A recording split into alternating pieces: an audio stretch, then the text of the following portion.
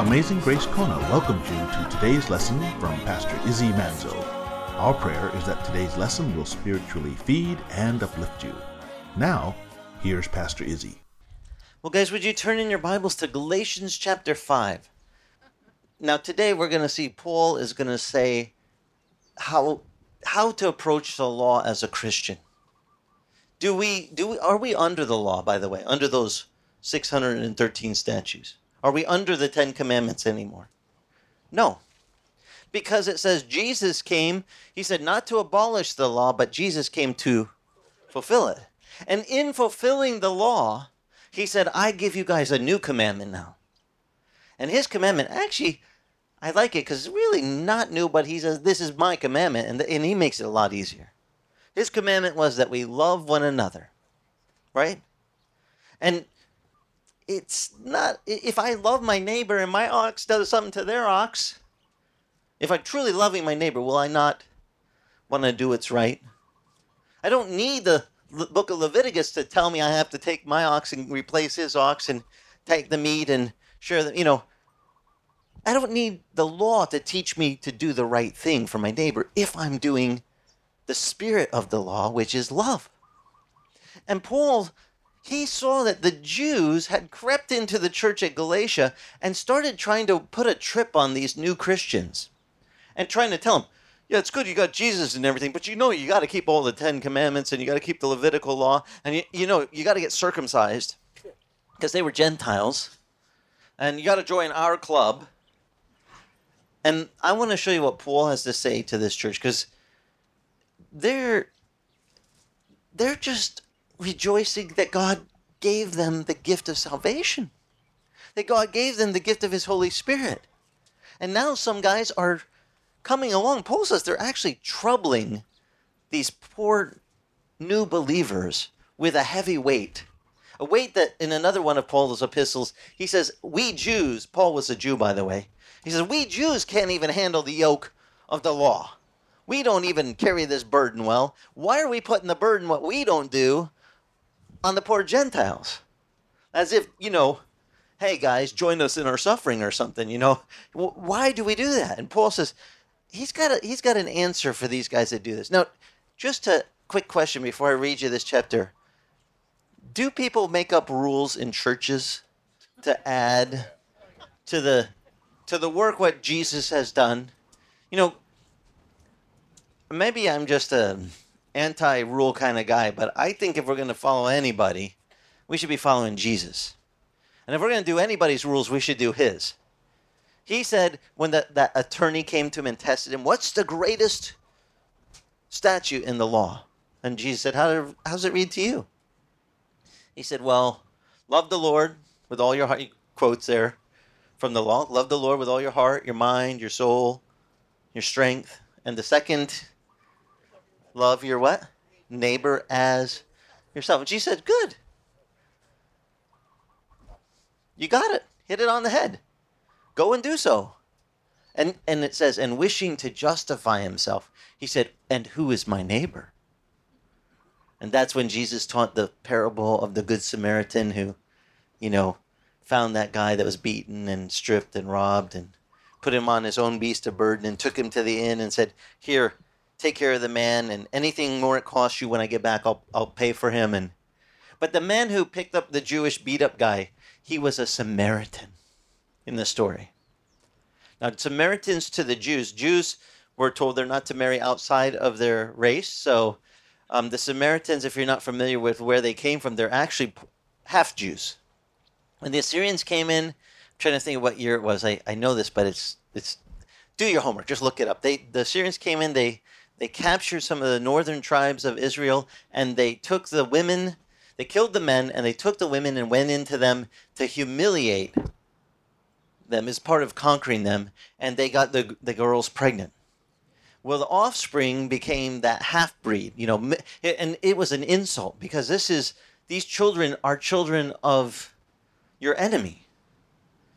Yet they're born from your women. So it was really like a catch-22. The Samaritans, they would have no dealings with the Jews if they were real devout.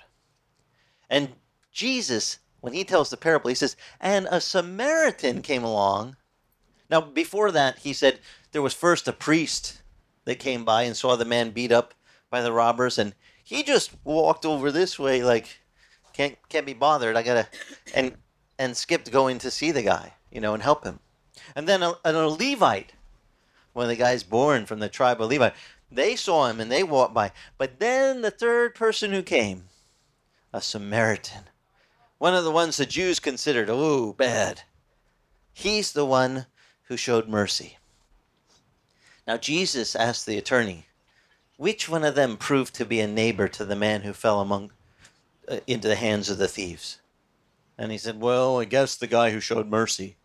Didn't even want to say Samaritan, like I can't even say that word. I'll just, it's like the Fonz try to saying sorry, he can't do it. And what was Jesus' response to him? And you go and do the same. True Christianity isn't hard. We just have to show mercy. We receive mercy, we're supposed to give mercy. We receive grace, we're supposed to give grace. We receive the gift of everlasting life as a gift. Why are we going to turn it into something we charge for now? I've seen churches, they're like charging.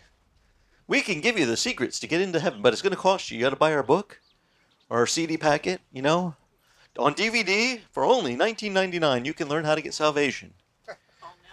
Call now, yeah. Get 2 gifts, one for you and one for your friend. What kind of stuff is that? The gospel is free. And it should always be free. The Bible says freely we received, freely we what? We give.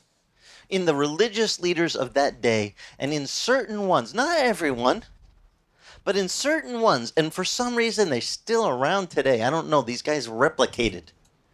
And they just keep showing up. And we have to be careful. Because Galatians 5, verse 1 reads this.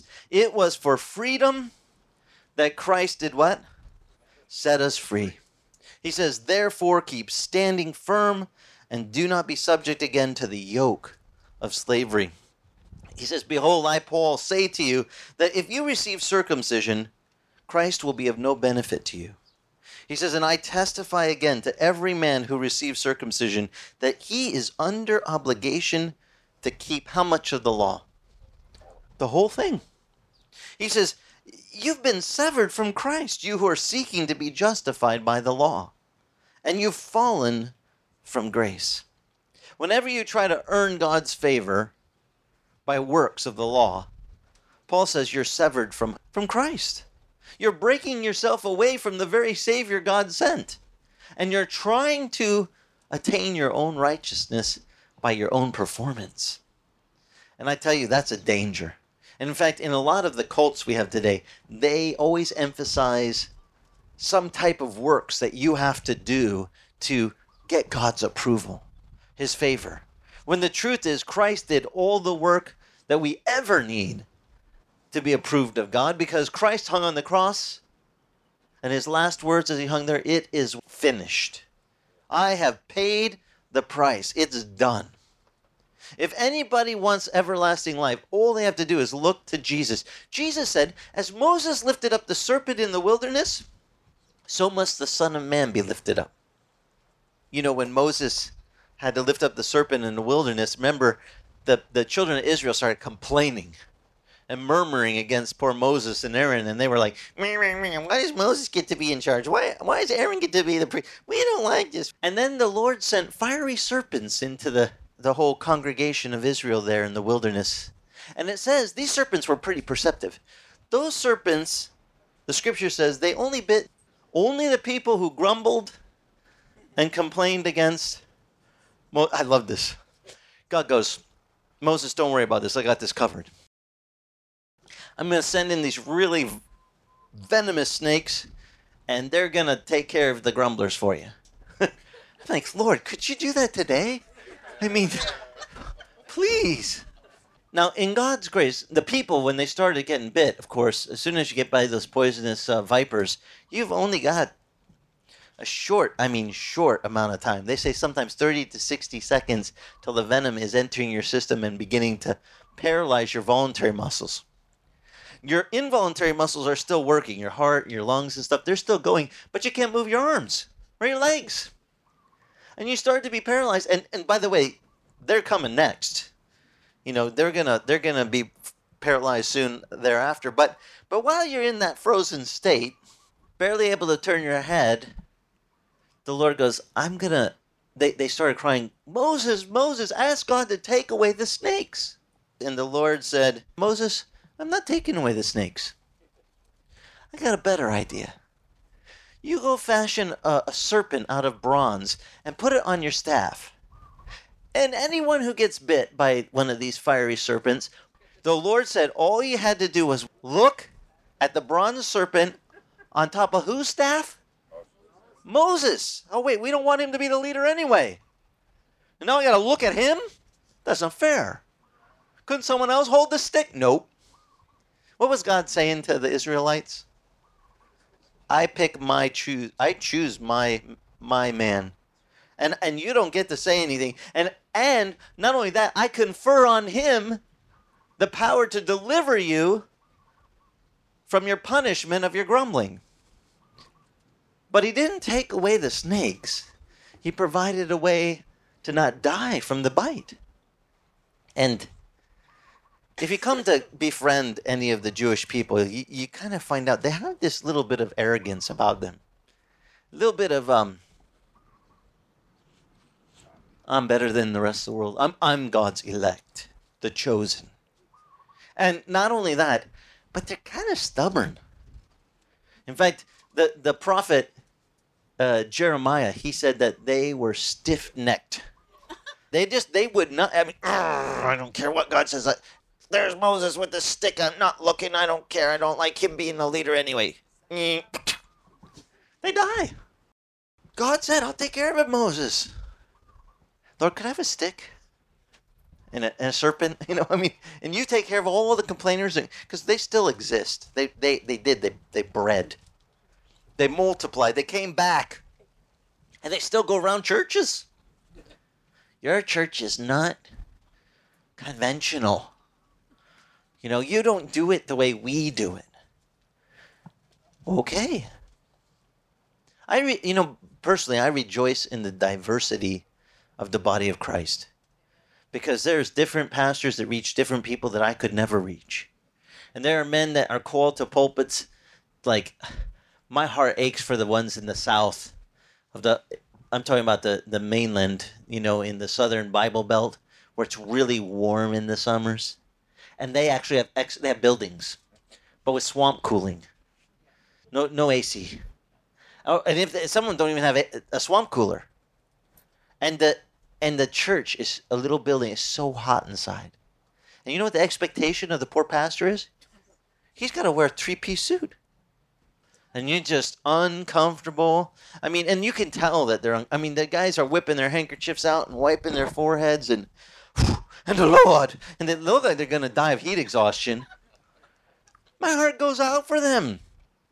But there's this cultural expectation. They have to wear that suit.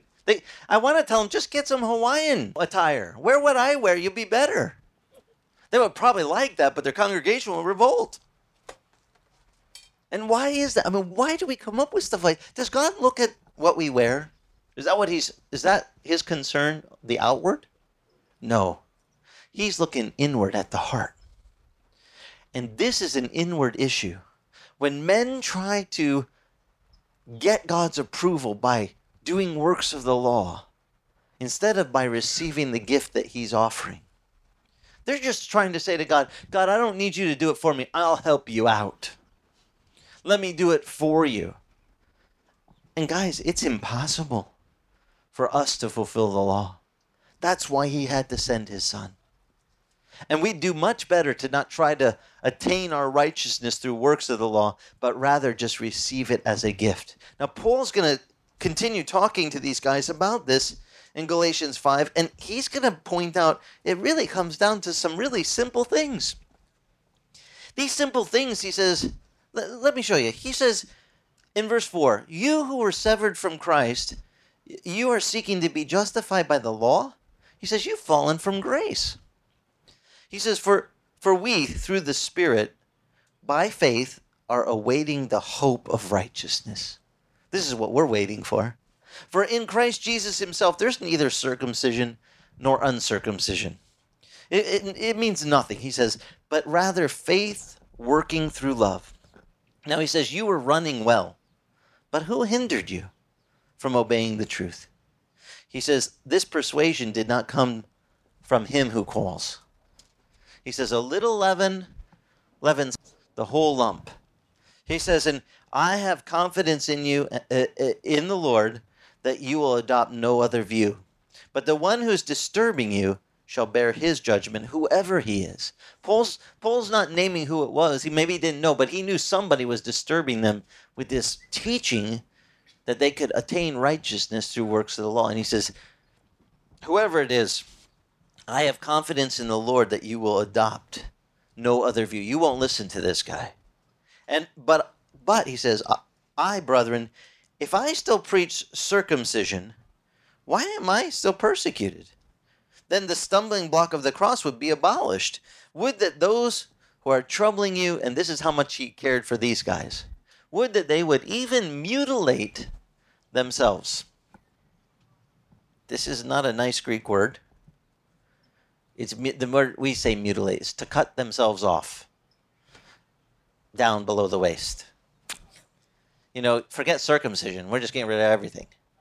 That's what he's saying. If these men come and teach this stuff, would that they just be, what is the wording? It's castrated? Emasculated. Yeah.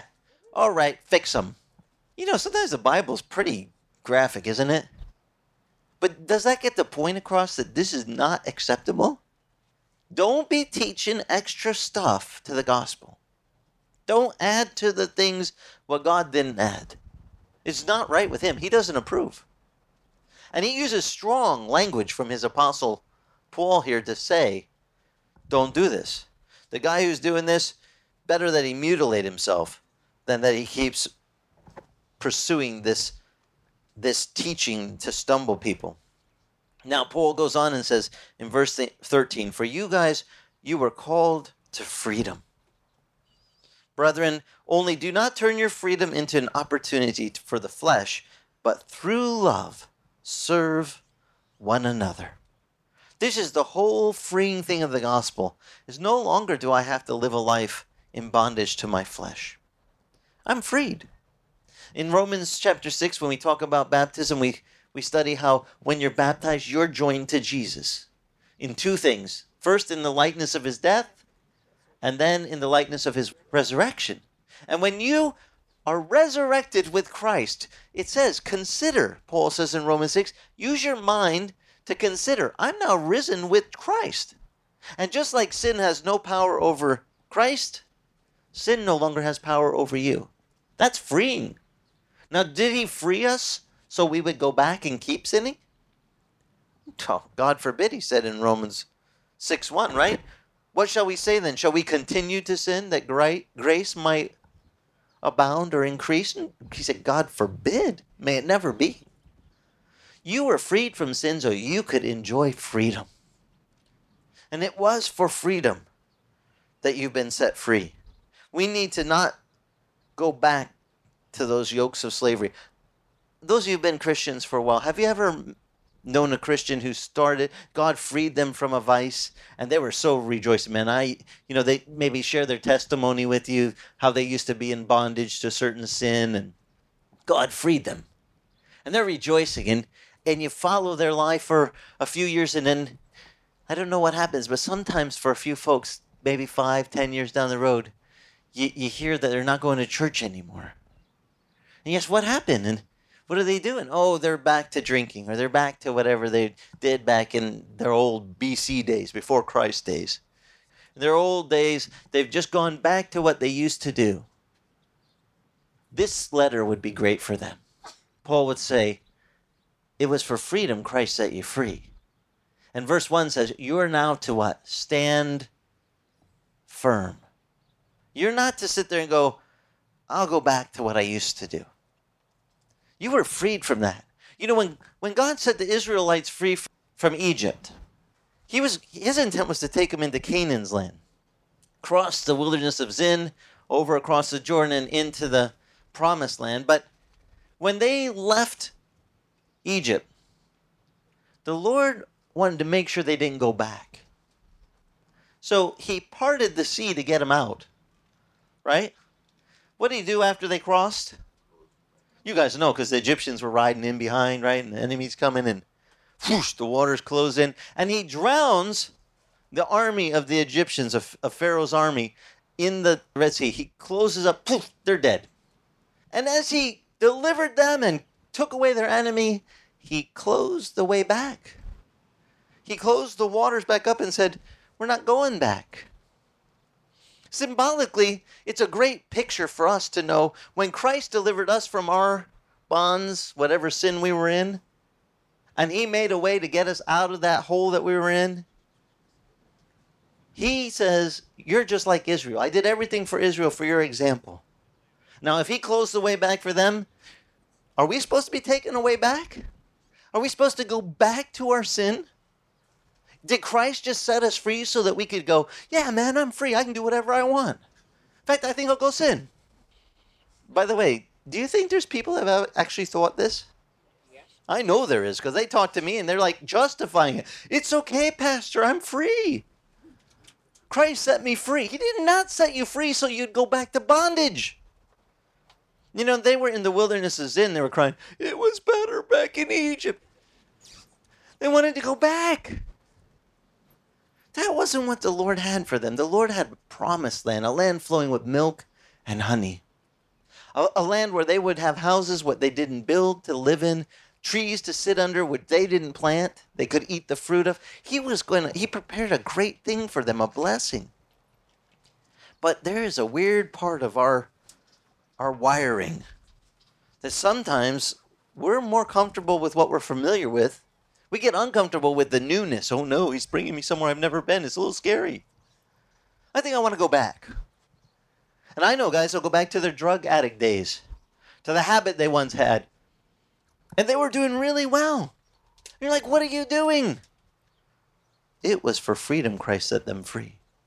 And there is a responsibility you have as a believer now. You are to stand firm and not be subject.